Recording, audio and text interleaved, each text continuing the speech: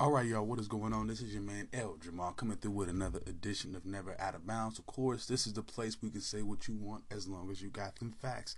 A few things I want to get into today. No major news, so I do have a segment of upon further review. I'm going to get into a more recent title. I'm also going to be going over the NBA playoffs, and I got an MLB update as well, now that we are in the middle of the week. So let's go ahead and get into it, of course, with the upon further review segment. Recently, actually, as you know, in terms of last night, actually, I watched the new film, The Little Things, starring Denzel Washington. I actually like this film a lot, but let's kind of get into a synopsis real quick. Denzel plays he's a former LA detective. He's now working in Bakersfield, lower position, still in the police force, but he's playing a character named Zeke. Like I said, he was a veteran detective, been through some drama. Now he's in a smaller town, still doing his thing. However, he is sent back to LA, his old stomping grounds, to perform just a routine, evidence gathering situation type, have you. And he bumps into the new guy, one of the new detectives in charge out there, played by Rami Malek. His character is the detective Jimmy Baxter. They eventually develop a relationship and a friendship over the course of the film. One of the things I do like about it. Now, in the beginning, again, like I said, Denzel comes into the situation in LA, being the guy. He does have a reputation, somewhat of an infamous reputation. He still garners some respect, but originally, Jimmy is kind of like, off put by him and kind of, standoffish towards him, because again, he's the new guy. He's college educated, and I think that's kind of the thing. What I liked about, that era, at least when they tried to pick that era of cops films in general, because I remember a movie back in '98, right, Lethal Weapon 4, where they also mentioned, how the new cops were having all these degrees and psychology degrees and stuff like that, and trying to play that up into, that's kind of where the modern cop was headed. I don't, again, at least in the movies, that's how it is. In real life, I see some savage killers, but hey, that's how they wanted to do it in Hollywood. But anyways, like I said, Jimmy Baxter and Deke, they developed this relationship, and they're trying to solve these new string of murders. And these murders just happen. The MO of these murders just happen to match up with a case that Deke himself couldn't solve back in his time. So again, like I said, he shares his expertise and he does his job to help out Baxter, not only in terms of solving the case, but just as a mentor. I think even from the get-go, he kind of sees, he sees Baxter. I think one of the main scenes in which he kind of, this is again me kind of just looking at it from, me watching the movie. There's a kind of scene where he sees Baxter giving his press conference, and he's kind of seeing, he's kind of watching him, and he's maybe he's seeing himself in him, or just a younger guy that he can help, and he kind of just keys in on that, and that being Deke. And again, you gotta respect it, and with that knowledge, he's trying to sit there, and he's been through a lot now, and I'll get to more about his backstory as the story goes on. But again, they're tracking down, this potential suspect. And eventually it leads them to the character of Albert Sparma, played by Jared Leto. Again, another really strong role. Again, Leto got a lot of credit for playing the Joker. In my opinion, I haven't seen Suicide Squad, but I saw this. He looked to be damn good in this one. He was the heel. He was the bad guy. He's the guy that you wanted to hate. He's a very slick guy as well in terms of his character. Now, like I said, Albert Sparma becomes one of the main points of interest in this movie, and Deke intends on following up on him, pursuing him. But like I said, this guy is slick. He finds him out. He's able to to figure out he's being tracked, and that leads to them bringing him in. And once they bring him in, they question him. He's also able to have a one-on-one with Zeke, and he is able to make not Zeke, but Deke break down and get angry, and eventually he's released. And the cold part about it is the one witness that could have identified him had already saw him in the police department, so that was not going to work. They saw each other, so it's kind of falling apart for the case. even though there was this added assistance from this OG veteran, and it looks like it's kind of falling apart. And so what LA County decides to do, they're going to send in the feds to help out, and that only gives them about a week to solve the case. Well, eventually they, of course, they uncover more evidence that goes against Sparma. However, it's not 100% match. So eventually, what Baxter would do, he would track Albert down himself. They attempt to question him. Also, they run an illegal search. And this is one of the coldest scenes of the movie right here, in my opinion, because really what Baxter tries to set up is this, it was going to be a bullshit meeting at this bar anyways. Baxter wasn't supposed to show up anyways. He was going to pretty much keep eye and see if, Sparma would come back so he could notify Deke to get him out of his apartment because he was doing the search. So again, they run the search. However, Sparma, he sipped to the game. Again, this is not your average Joe. He calls in the boys on an officer down. So you got hella police showing up to the house. So again, you have that unfold, and eventually, like I said, Baxter again would approach Sparma and just say straight up, "Hey, I feel like you did this. This is the evidence that I have. Let's talk." And Sparma, he decides that, okay, well, he takes him on pretty much a wild goose chase. He takes him to the middle of nowhere, somewhere, I guess, outside of Lancaster somewhere. And again, Deke is telling him. He kind of loses him for a second. So it leads you to the spot where, Sparma said, okay, this is where I buried the bodies. And it's cold. He pulls out a shovel and he tells Detective Baxter to start digging if he wants to find those bodies. And, Baxter, he's so obsessed about this. He's so obsessed about this case that he starts digging and he finds no bodies. And the whole time, Albert Sparma's talking shit. Jared Leto's character is talking shit, getting in his face and saying, hey, I buried something here. And nothing's there. And eventually we'll get to Baxter. And Baxter goes right upside his head with a shovel and he kills him. Now, again, it was a move out of frustration. But it was also revealed that, in Deke's situation, he had something similar. Where he actually, it was near the end of the case. And he accidentally shot a victim because the victim kind of came out of nowhere on him. He was of course had a loaded weapon, and he shot the victim, killing the victim. And he had the coroner and another officer kind of get him out of that situation through kind of manipulation and shit. And it haunted him. And this is the thing, that one of the main lessons that Deke wanted to tell Baxter regardless is, he said, don't be an angel to these people. Like, you want to help, and help as much as you can, but you can't let it, completely consume your life. Because you start to see that again with Baxter's character. Again, he's already attacked Sparma. He's killed him. And he's already in this kind of almost broken mental state. And the thing about Deke's character is that he has experienced that. He got so caught up in the case that again I'm pretty sure this is probably the case that did it, in which he accidentally shot that victim. He had a triple bypass, pretty much a heart attack. He also ended up divorcing his wife as well, and that's what ended up with him relocating. So as somebody who's been there, a veteran who's done that, who's seeing this happening, to his friend, it's somebody who's become his friend, he's kind of taking him under his wing. He kind of does his best to kind of make this situation go away for Baxter. And, he goes back after, Sparma is killed. He ends up having to bury him. He also scraps all the evidence that he ever left behind in his apartments and everything. And there's a powerful scene. In which, Jimmy Baxter is chilling poolside with his daughters, and Deke, he sends him a package with this red beret, and this was one of the effects from one of the victims, and Jimmy had thought that this piece of evidence would be the main key to solve it and to make his conscience feel good, because he knew that he got the right guy.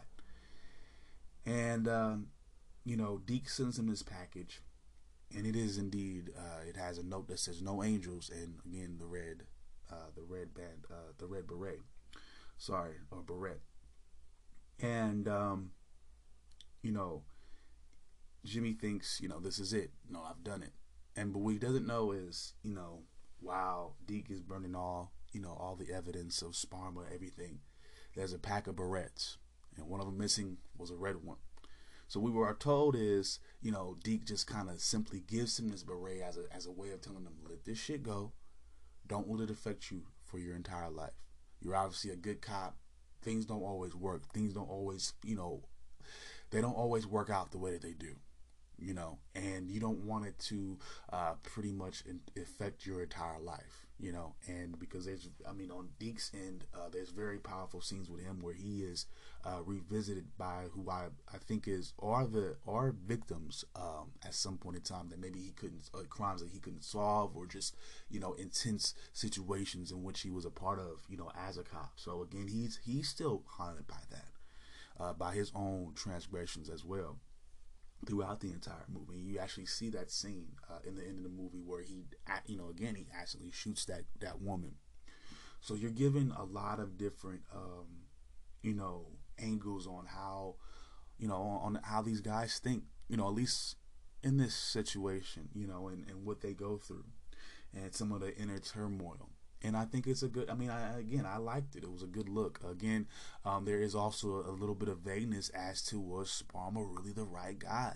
Because not all the evidence was conclusive. So there really, I could understand, Detective Jimmy being just so caught up about this, and maybe it would affect him psychologically. And, it takes somebody else that's been there to kind of step in and say, hey, let that shit go. You can't do anything about that. So all in all, I think it was a really great movie.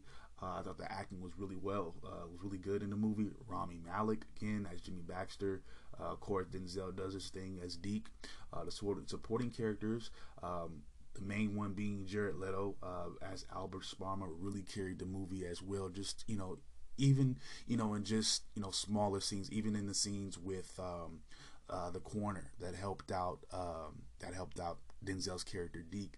They have a couple passionate, what I mean, a couple in-depth and revealing scenes as well, just to kind of give you more background on the character. Like I said, Jared Leto was he was your heel in this movie. He was very manipulative as the character Sparma. He was on top of things. Like I said, he was able to, outsmart Deke at one time, who was in hot pursuit of him. Again, he also had a very sick and sadistic mind that he played out throughout, his one-on-ones and on screen. So again, Jared Leto did a good job supporting characters and the main actors as well. The plot was really good, directed by John Lee Hancock. Would I recommend it? Yes, indeed. And if I were to grade it, I'm giving it an A. Pretty solid movie, really good movie, guys. I would say check it out if you haven't done so yet. It is on HBO, by the way, if you haven't.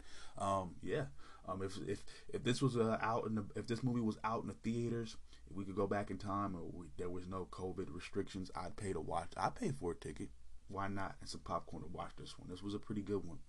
All right, y'all. I'm gonna take a quick break, and when we come back, we'll be breaking down the playoffs. Yes, we do have one. We have one player in this NBA Finals dance that we have discovered. We have one. We'll talk about how they made it, and we'll break down what's to come in the Eastern Conference as well. All right, y'all. And also, like I said, we have some baseball to talk about. So I'll be back in just a little bit, guys. Yeah. They plan was to knock me out the top of the game, but I overstand they truth is all lame. I hold cannons that shoot balls of flame right in they fat mouth, then I carve my name. Nas, too real. Nas, true king is however you feel. Go ahead, you swing. Your arm's too short to box with God. I don't kill soloists, only kill squads. Fame went to their head, so now it's fuck guys. Yesterday you begged for a deal, today you tough guys. I seen it coming, soon as I popped my first bottle, I spotted my enemies trying to do what I do. Came in with my style, so I followed you. All right, y'all, I am back. Let's break down the NBA playoffs. Of course, Western Conference Finals Game 6 was last night. The Suns get it done, beating the brakes off the Clippers, a.k.a. if you ask any Clipper hater or Clipper detractor, you're going to hear Flipper Pack. Hey, 130 to 103 is the final score. The Suns did look impressive.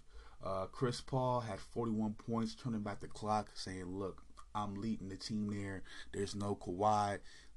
They pretty much should have won Game 5, though. If you ask me, if this was gonna be the score of Game 6, why didn't y'all win Game 5? Y'all got blown out for no reason in that game. But anyways, Chris Paul would have 41 points, 8 assists, 4 rebounds. Typical numbers from him back in the Clippers days, younger days, stuff like that. Like I said, turning back that clock, he wanted to get that finals appearance on that resume. I get it. I ain't mad at you, dog. Devin Booker would put up 22 points as well as 4 assists and 7 rebounds. Jay Crowder would put up 19 points as well as 5 rebounds. For the Clippers, Marcus Morris, surprising, will be the leading scorer for the team. 26 points, 9 rebounds. Here you have Paul George, 21 points. I'm pretty sure that that efficiency was off that night. Just 21 points with him, 2 assists and 9 rebounds. Maybe a 30-point game might put it in a different direction for them. I don't think so, though. Reggie Jackson, 13 points from him, 9 assists and 4 rebounds. Patrick Beverley, he got mad. He obviously doesn't like. See, this is the funny thing about, people like Patrick Beverley. And I know people are going to say something about Chris Paul being a punk or he does this, that, and the other. I also heard a comment said by, I saw, DeMarcus Cousins' mouth. I saw his lips. People saying some shit like that's why people don't fuck with you and all that type of shit. First and foremost, there's a lot of shit people say about you, DeMarcus. There's a lot of shit that people say about you that's not, whatever. Like, you can say all the shit that you want to, but you're a ring chaser at this point. You don't start no more. Unfortunately, you had the injury bug, but, outside of your offensive game, what did you bring to the table that was, monumental? I can't think of anybody in this league that would, co-sign you. As far as Patrick Beverley, with the push and all that punk shit. You pushed the man when his back was turned. Where I come from, that sucker shit. There's people that would say, oh, well, he pushed Chris Paul because Chris Paul wouldn't push back. Listen, if your back is turned, and if you push me when my back is turned because I'm talking some shit, you the bitch. I'm just saying. A man would have turned around and said, look, you got a problem, cuz, and talked and called him out. But he ain't gonna do that. Patrick Beverley just likes he likes the meme. He likes the little excitement. Again, that's not a champion. Again, I want a champion. I don't see why people give him the credit that they give him. I understand defense is important, but my bruh, like, that's all you do is play defense and talk shit to motherfuckers. And when motherfuckers talk shit back to you, you don't like it? Like, bruh, you a sore loser. Like, your whole team is sore losers. Your whole team just talk. Like, I saw that. Like, it was very immature. I don't like the Clippers. From what I saw yesterday, I see why people dogged them. Like, specifically, like, people, like, online, like TSO says. Like, I see why they dog motherfuckers like them. Because, like, you lose a game, you get blown out, and then you pushing niggas in the back. You talking about you mad because he said some shit to you. So the fuck what? That's what you get. Like, you know what I'm saying? You talk shit the whole series. He went back and forth with you, and you ain't like it because you lost. Get the fuck out of here. Like, take your ass to Cancun. Like, I don't understand what y'all. And you got, like I said, you got the emotional lesbian that is DeMarcus Cousins. That's why don't nobody fuck with you. Nobody fuck with you either. That's why you're not on nobody's championship squad. Shit, KD could have hollered at you, and them could have hollered at you. They didn't want to fuck with you. Right. Now, so we'll see what happens next year with the Clippers. I think they should get rid of, for one, I think they need to get rid of Cousins. They need to get rid of Beverly. Who else should go? Zubac is actually all right. Reggie Jackson says he wants to stay. He seems to really like this team. I saw him after the press conference. He seemed to be really emotional about this team. I feel like they gave him a chance to play in a time where he wanted some personal success, maybe some team success. He was on a team in Detroit that was garbage. So I think he really likes this team. He really understands PG and Kawhi. He works pretty well with them, although I don't think he showed up in Game 6. It happens. Marcus Morris seemed to be pretty solid. I wouldn't want to move on him. He was your leading scorer in this game. You do get about 20 points a game almost from him in this series. So they give Marcus Morris a lot of hell. That's one person that I'm not going to give a lot of hell to. Just the lack of maturity from Patrick Beverley and DeMarcus Cousins. I don't get y'all. Like, again, Chris Paul is going to do what he's going to do. I'm pretty sure people have shit to say about him, but I'm sorry. I mean, for the most part, he's a leader. He makes his teammates better. You cannot say the same for Patrick Beverley or DeMarcus Cousins. As much shit as they talk, as much as people might feel like they have a point about CP3 and what he's done or whatever. He's not number 3 no more. He's, what is he, number 8? CP8. You know, I don't know. I mean, I'm not in the NBA as a player, so I don't see these people's inner workings. Chris Paul just seems like a normal guy. He might talk a lot of shit. Short niggas talk a lot of stuff. Like, that's what they do. Like, bruh, like, this is behavior like his behavior is something like all these people's behaviors. I've seen it before. Like, I've seen cats like Patrick Beverley all the time. You know, he just happens to have some money in his pocket, and he's on TV, so he can see. You know, he feel like he's justified to do what he do. Like, you know, eventually, you know, we'll see what happens in this offseason, because you didn't do nothing for this team this year. So, I mean, it's like, your impact, what is your real impact? Again, shit talking is not a huge impact for me if you know, how many points did he score in this game? 9? 8? Come on, man. Like, I don't know what to tell y'all. Maybe he scored double digits in this game. Maybe. I can't remember. But,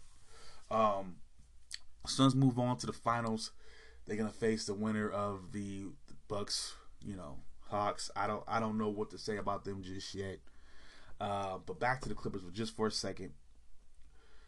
I think, like I said, get rid of Patrick Beverley, get rid of some of these hangers on like DeMarcus Cousins. They're not gonna do nothing. They didn't get you no valuable minutes. Again, people are gonna say, well, Patrick Beverley does play some defense. Yeah, but if he's not gonna give you, again, 103, y'all only had 103 points, which means to tell me he didn't do shit offensively. Offense is just as important as defense. A lot of people will say defense wins championships in football. in football. I'm sorry, I have. Now there's certain plays that might make a difference, but there's never been a stalwart defensive player that I've seen that I can just see that's all he does is play defense, make that big of an impact in the final box score. I don't see it per se. There's been a couple games where he's played very well on Booker or whatever on Paul, but man, I mean, on the other end, it just doesn't translate, and I think that's, again, it has to translate on the other end. Otherwise, I don't see where you're helping out that much. That's just me. As far as the Suns in the finals, I think whoever they match up with, they should have a positive chance. We've seen Devin Booker. Well, again, I will say this: Devin Booker wasn't the prominent shooter that I thought he'd be throughout this series. He might open up more against Atlanta. We'll have to see. But for the most part, I think they have a solid enough team to hang. I'd like to see the DeAndre Ayton, John Collins matchup. I'm pretty sure they would match them up. They would have to. I like to see that. Chris Paul and Trae Young, that should be a okay matchup. Maybe they might put Devin Booker on Trae Young. I don't know how they would do that per se. But some of these matchups should be pretty interesting. If you look at also with Milwaukee, they have a weird situation there because you have Drew Holiday going up against Chris Paul. Wow, that's a great matchup as well. At the shooting guard position, you have I think Middleton is going to be at the small forward, so you might have him going up against Crowder maybe. So both of these situations have some very interesting matchups in terms of the big men for Milwaukee and the potential Suns matchup. You got Ayton going up against Lopez. This is pretty decent. You have some good basketball coming up, regardless of who makes it out of the East. But speaking of the East, let's kind of travel out there for a second. All right. So in Game 4, Atlanta was able to even things out with a 110-88 win. For the Hawks, they were led by Lou Williams, 21 points, 8 assists, and 5 rebounds. Bojan Bogdanovic would have 20 points, 5 assists, and 3 rebounds, and Clint Capella would put up 15 points, 7 assists, and 6 rebounds. For the Bucks, they were led by Drew Holiday, 19 points from him, 9 assists, and 5 rebounds. Chris Middleton would have 16 points, 5 assists, and 8 rebounds, and Giannis would have 14 points, 3 assists, and 8 rebounds.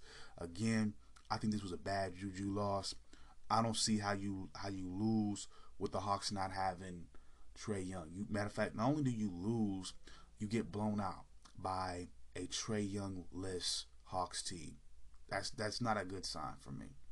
A couple takeaways from this game: the Bucks shot 39% from the field, 20% from three. Of course, they always struggled from outside throughout this entire playoffs, but for some reason they couldn't score anywhere in that game either. So, Bucks have some explaining to do.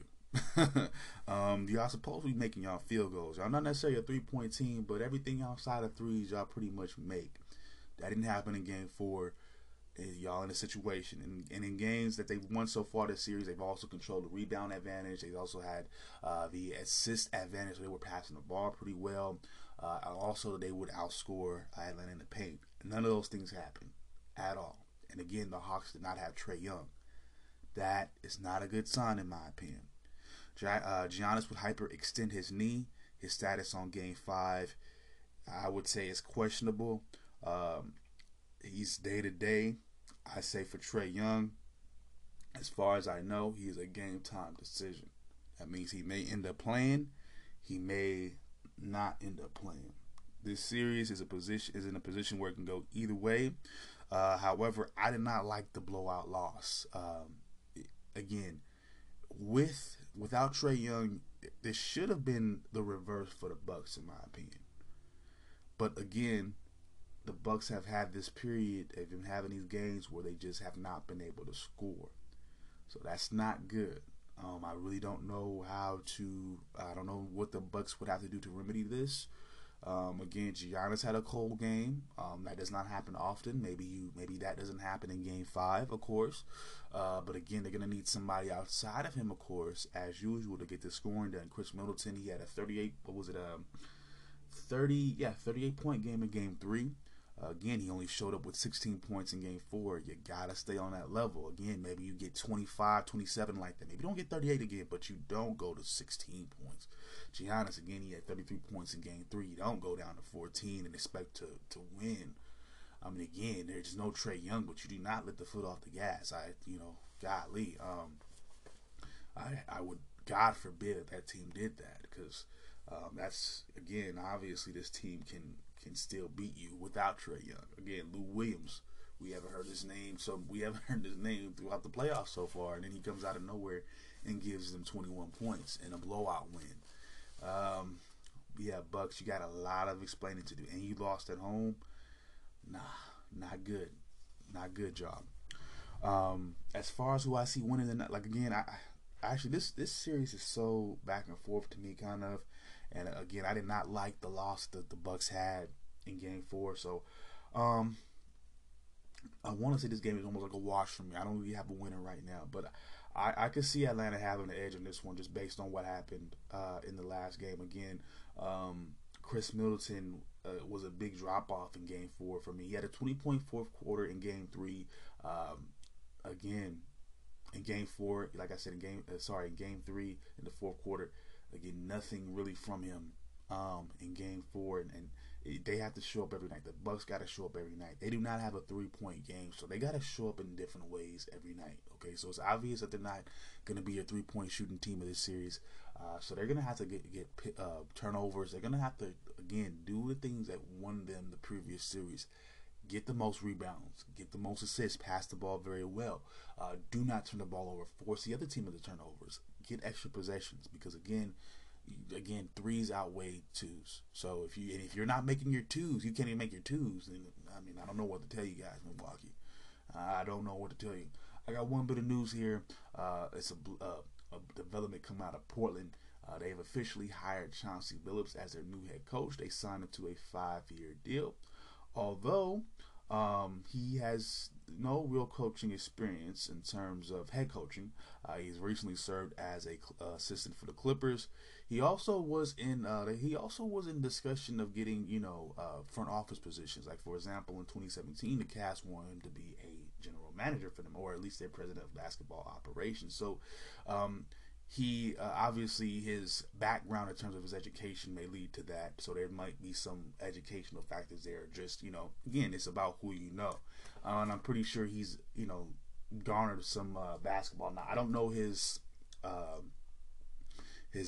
all his educational background, exactly where his degrees lie or whatever like that, but obviously, you know, it's up there if they were, you know, at least interviewing him and considering him for GM, president, like I said, front office type roles. So again, he has that knowledge there. He's also again served as an assistant for the Clippers for at least a few years.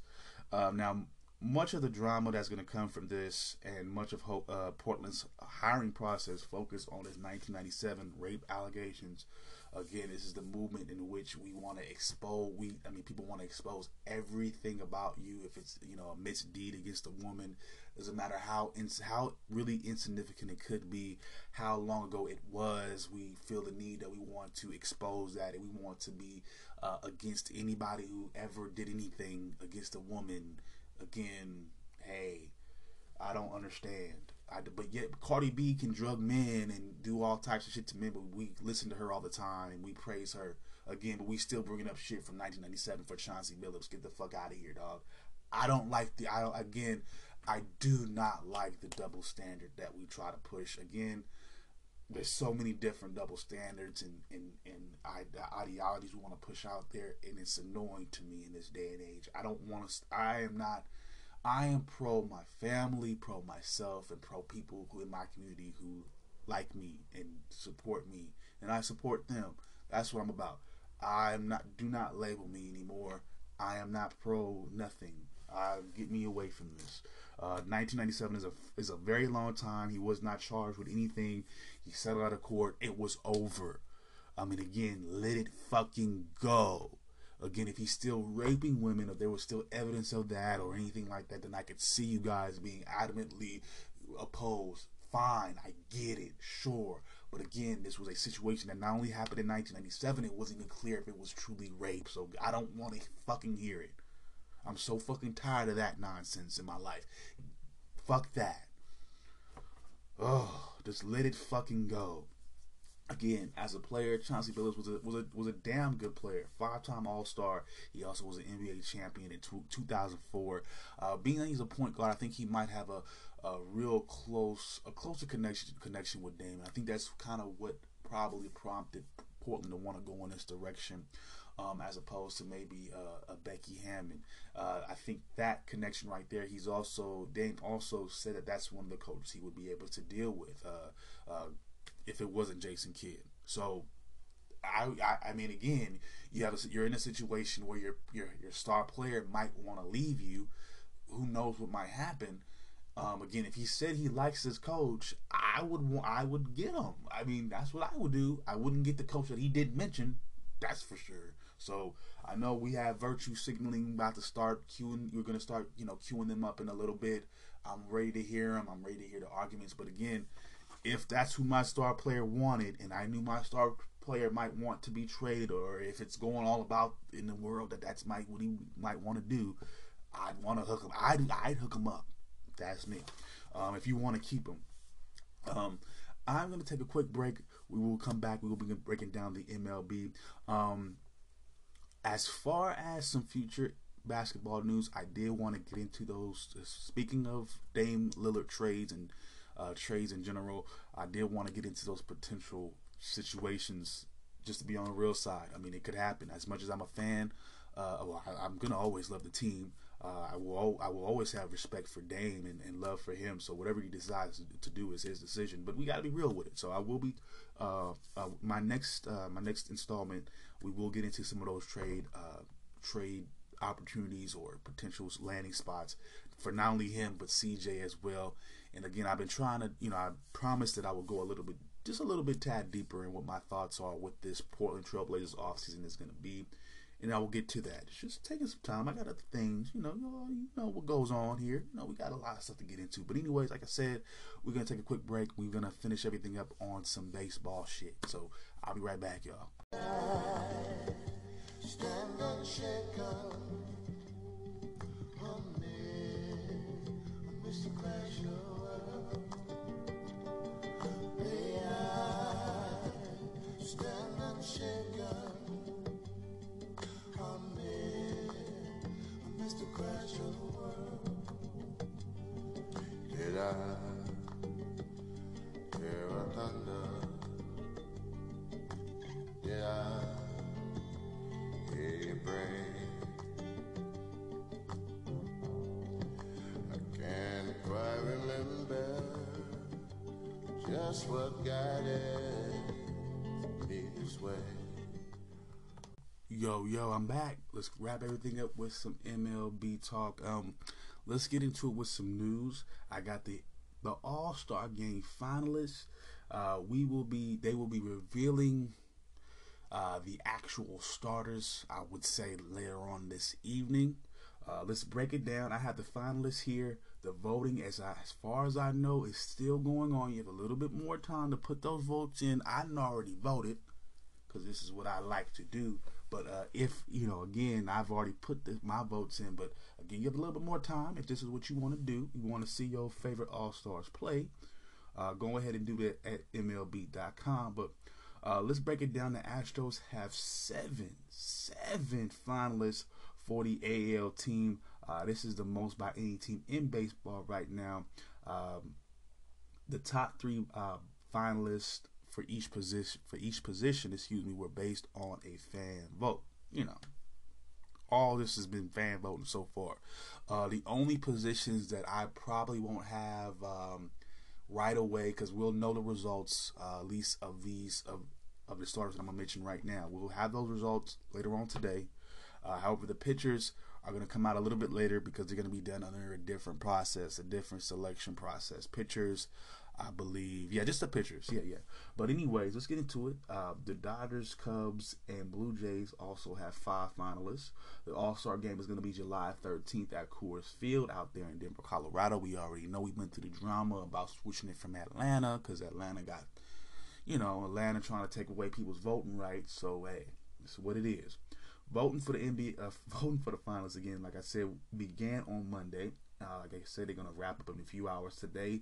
And the starters, like I said, for both the AL and the NL will be announced later on tonight. The pitchers will come a little bit later. And the closers, pitchers/closers, you know what I mean, though. So let's break down the finalists. From the AL, we're going to break down the catchers first. We got Salvador Perez for the Kansas City Royals. Martin Maldonado from the Astros. We got Yasmani Grandal from the White Sox. And from the National League, we have Buster Posey of the Giants, Yadier Molina, 2 guys that we already know about for years. Also, Wilson Contreras from the Cubs, also a guy that's been in the mix, I believe, for a few years now in terms of the All-Star Game. At first base, we got from the AL, Vlad Guerrero from the Blue Jays, Vlad Guerrero Jr. You get that right. His father was an all-star as well. Now, we put no disrespect on his father's name. He played too. Yuli Gurriel of the Astros. We also got Jose Abreu of the White Sox, who is coming back from injury and also been dealing with one of his worst seasons so far in the league. We'll talk a little about him when we break down the standings. We'll talk some more about the White Sox. But next up, we have Max Muncy of the Dodgers. Of the NL, we also have Freddie Freeman of the Braves, one of my favorite first basemen. We also got Anthony Rizzo still in the mix from the Cubs. He's been in there we've been playing for Chicago for a while, and I think his whole career. So good luck on him. Another at least finalist appearance. For the second base, for the American League, we have Marcus Semien of the Blue Jays. We got Jose Altuve of the Astros and also DJ LeMahieu of the Yankees. In the National League, for the second baseman, we have Ozzie Albies of the Braves, one of my favorite at the position as well. We also got Adam Frazier of the Pirates and Gavin Lux of the Dodgers. Haven't heard so much about him, though. From the AL, we're going to the shortstop position. We got Xander Bogaerts of the Red Sox. We also have Bo Bichette, again, another one of my favorites at the position. We also have Carlos Correa, another one of my, actually all 3 of these guys are my favorite shortstops in the league right now. Carlos Correa of the Astros. We got in the NL, Fernando Tatis Jr., another good player, solid guy. Javier Baez of the Cubs. And then we also got Brandon Crawford, of course, my Bay Area people know about him, playing for the Giants. Let's go to third base. In the AL, we got Rafael Devers. Wow, yeah, all my favorites are going to be playing. I know this much. Red Sox, we got Alex Bregman of the Astros. My only takeaway is that there ain't no A's. That's my only problem. Ain't no A's this year, so I'm a little bit sad about that. Couple Giants, but yeah. We got Yoan Moncada of the Chicago White Sox running out the third baseman for the AL. Going to the NL, we have Chris Bryant, again, multiple-time All-Star, if I'm not mistaken. Nolan Arenado, the same thing for the Cardinals as well. And we also got Justin Turner of the Dodgers. Moving to the outfield in the American League, we got Mike Trout of the Angels, Aaron Judge of the Yankees. We got Byron Buxton of the Twins. We also got Michael Brantley of the Astros. We got Adolis Garcia from the Rangers.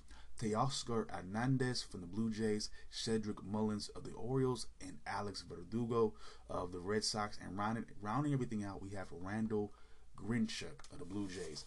For the NL, we got Ronald Acuna Jr. You know, Ronald Acuna, my buddy, man, my friend, one of my favorite outfielders of the Braves, Jesse Winker. Don't know where that name comes from. Plays for the Reds, though. Mookie Betts, my mans in them for the Dodgers. Chris Taylor, another Dodger. Damn, Dodgers. Damn, okay, y'all. Juan Soto, the Nationals. We got Bryce Harper. Whatever, dude.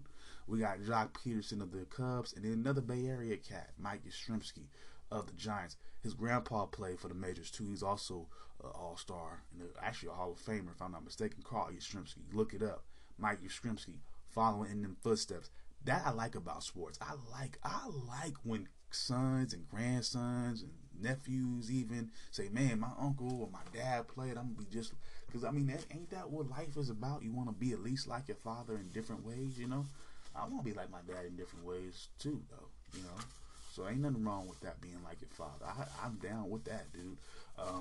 Let's move on to the scores. Oh, a couple of takeaways from this. My biggest takeaway is the Astros with 7 all-star candidates. Obviously, they're a good team.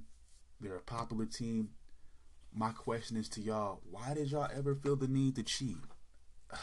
What the fuck? You needed to steal signs? You got a bunch of Hall of Famers, potentially.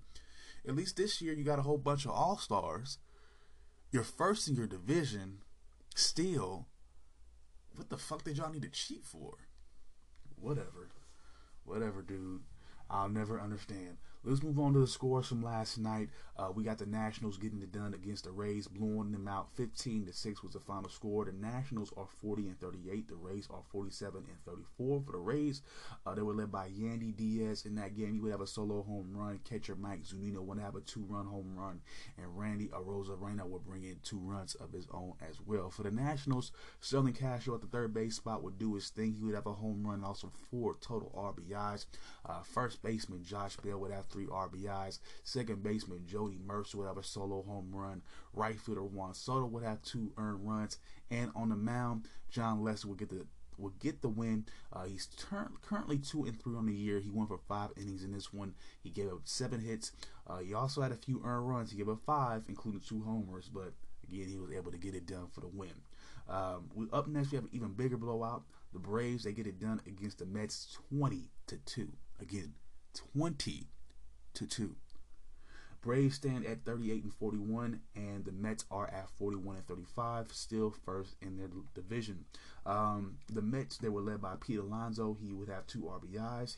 That was his 40th on the year, his 39th and 40th on the year, respectively. And pitcher David Peterson will take the L in this one for the Mets. 2-6 on the year so far is his current record. He had 8 hits in this one. Gave up 5 earned runs and only had 2 strikeouts. For the Braves, second baseman Ozzie Albies, of course, Mr. All-Star himself, 2 home runs from him, 7 total RBIs. Third baseman Austin Riley would bring in 3 runs as well. Third baseman, serving as a pinch hitter in this one, Ehire Adrianzana would have a 2-run home run, and Max Fried would get the win in this one on the mound. He currently has a record of 5-4. He went for 5 innings in that one, 3 hits, gave up 2 earned runs, but he would have 7 strikeouts. Moving on, we got another blowout win, this time by Chicago. They would get the best of the Twins, 13-3. We got the Orioles getting another upset against the Astros here, 5-2. I don't know why. They seem to have the number in that series. The Padres got the best of the Reds, 7-5. They continue their winning streak. We also have the Brewers here. They beat the Cubs 15-7. The Cardinals get it done against the Diamondbacks 7-4. We got the Rockies getting a win against the Pirates 6-2. We have a doubleheader here. We had to make up another game, but the Tigers they get it done in the first game against the Indians 9-4. They were also able to win the second game 7-1 as well. Moving on, we got the Mariners beating the Jays 9-7, and finally we got the A's getting it done against the Rangers 3-1 was the final score. The A's move up to 48-34. The Rangers are 31-49. For the Rangers in that game, they did get one RBI from Joey Gallo at the right field spot, but overall they were 0 for 6 with runners in scoring position. They would also leave 7 runners on base. Not good when you want to bring in some runs. You got to win the game, right? 3-1. One of those runners would have made a difference, or 2 of those runners would have made a difference. Who knows? For the A's, DH Frank Schwindel would have a 2-run home run. Catcher Sean Murphy would get an RBI as well. On the mound, Chris Bassett would get the win. He's currently 9-2 on the year. In yesterday's game, he would have 7. He would go for 7 innings, giving up 3 hits, but no earned runs. He would also have 7 strikeouts. Lou Trevino would get the win. Would get a save in that one. That will be his 13th on the year. All right, y'all, we are going to move to the standings. We're going to start off in the American League, of course, in the East. This is what we do. First things first, we have the Red Sox on top. They are 50. I said it, yes, 50-31. The first team to cross the 50-win mark this year. They also are 7-3 in their last 10. Up next, we have the Rays here at 47-34, 3 games back from them, 4-6 in their last 10. At number 3, we have the Blue Jays here. They are on the rise somewhat, 41-37 so far. They are 7.5 games back. Like I said, they are on the rise, 8-2 in their last 10.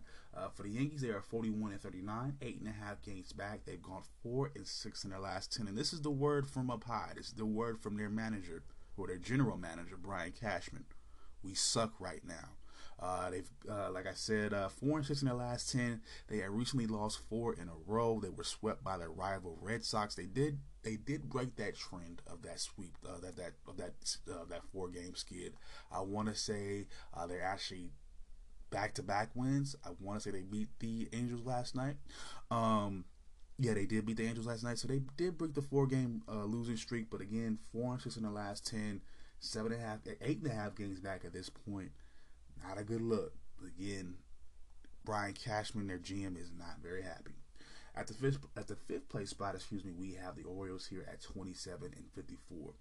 Let's move on to the Central Division. We have Chicago White Sox on top, 47-32. They are 4-6 in their last 10. The news around their town is first baseman Jose Abreu. He wants to play ASAP. He was hitting the knee a couple days ago. However, manager Tony La Russa wants him to rest.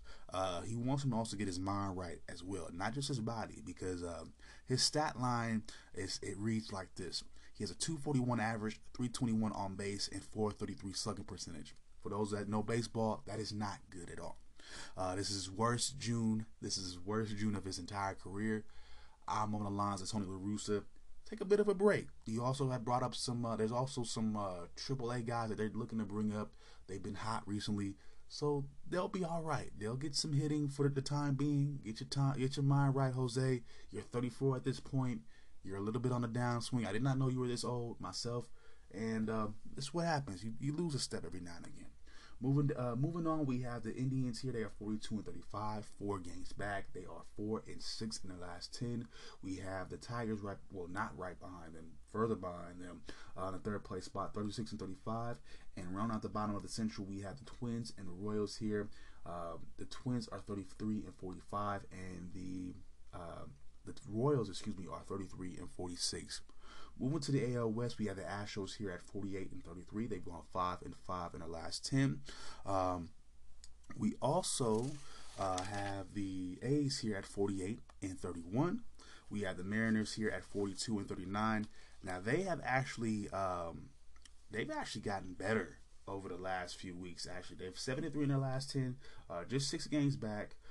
They are on the rise though. As for the A's, they are just a half game back now of the Astros. Moving on, we have the Angels here. They are 41. Sorry, it's not 41. They have 41 losses. They are 39-41. However, DH Shohei Ohtani / pitcher leads the league in home runs with 28. They do have something good going for them right now. The Rangers are 31-49. Let's move on to the National League, starting with the East, of course. You know how I like to do. We have the Mets here. They're still on top, 41-35. However, they've gone 4-6 in their last 10. We have the Nationals here. They are 40-38. They've been on the rise as well. They're just 2 games back in the division. They've gone 8-2 in the last 10. We have the Braves here. They are 38-41, 4.5 games back, 5-5 in their last 10. We also have the Phillies here, 4th place spot, 37-41, 5 games back, 3-7 in the last 10. And at the bottom, we have the Marlins, 34-45. In the Central, we have the Brewers on top, 48-33, 9-1 in the last 10. The game, they've been scoring a lot of runs in these past few games. I think they beat up on the Cubs by 10 runs. They scored like 10 runs in the eighth inning. In not yesterday's game, but Wednesday's game versus the Cubs. They blew out the Cubs again last night. So they're scoring runs all over the place. They're on an 8-game winning streak.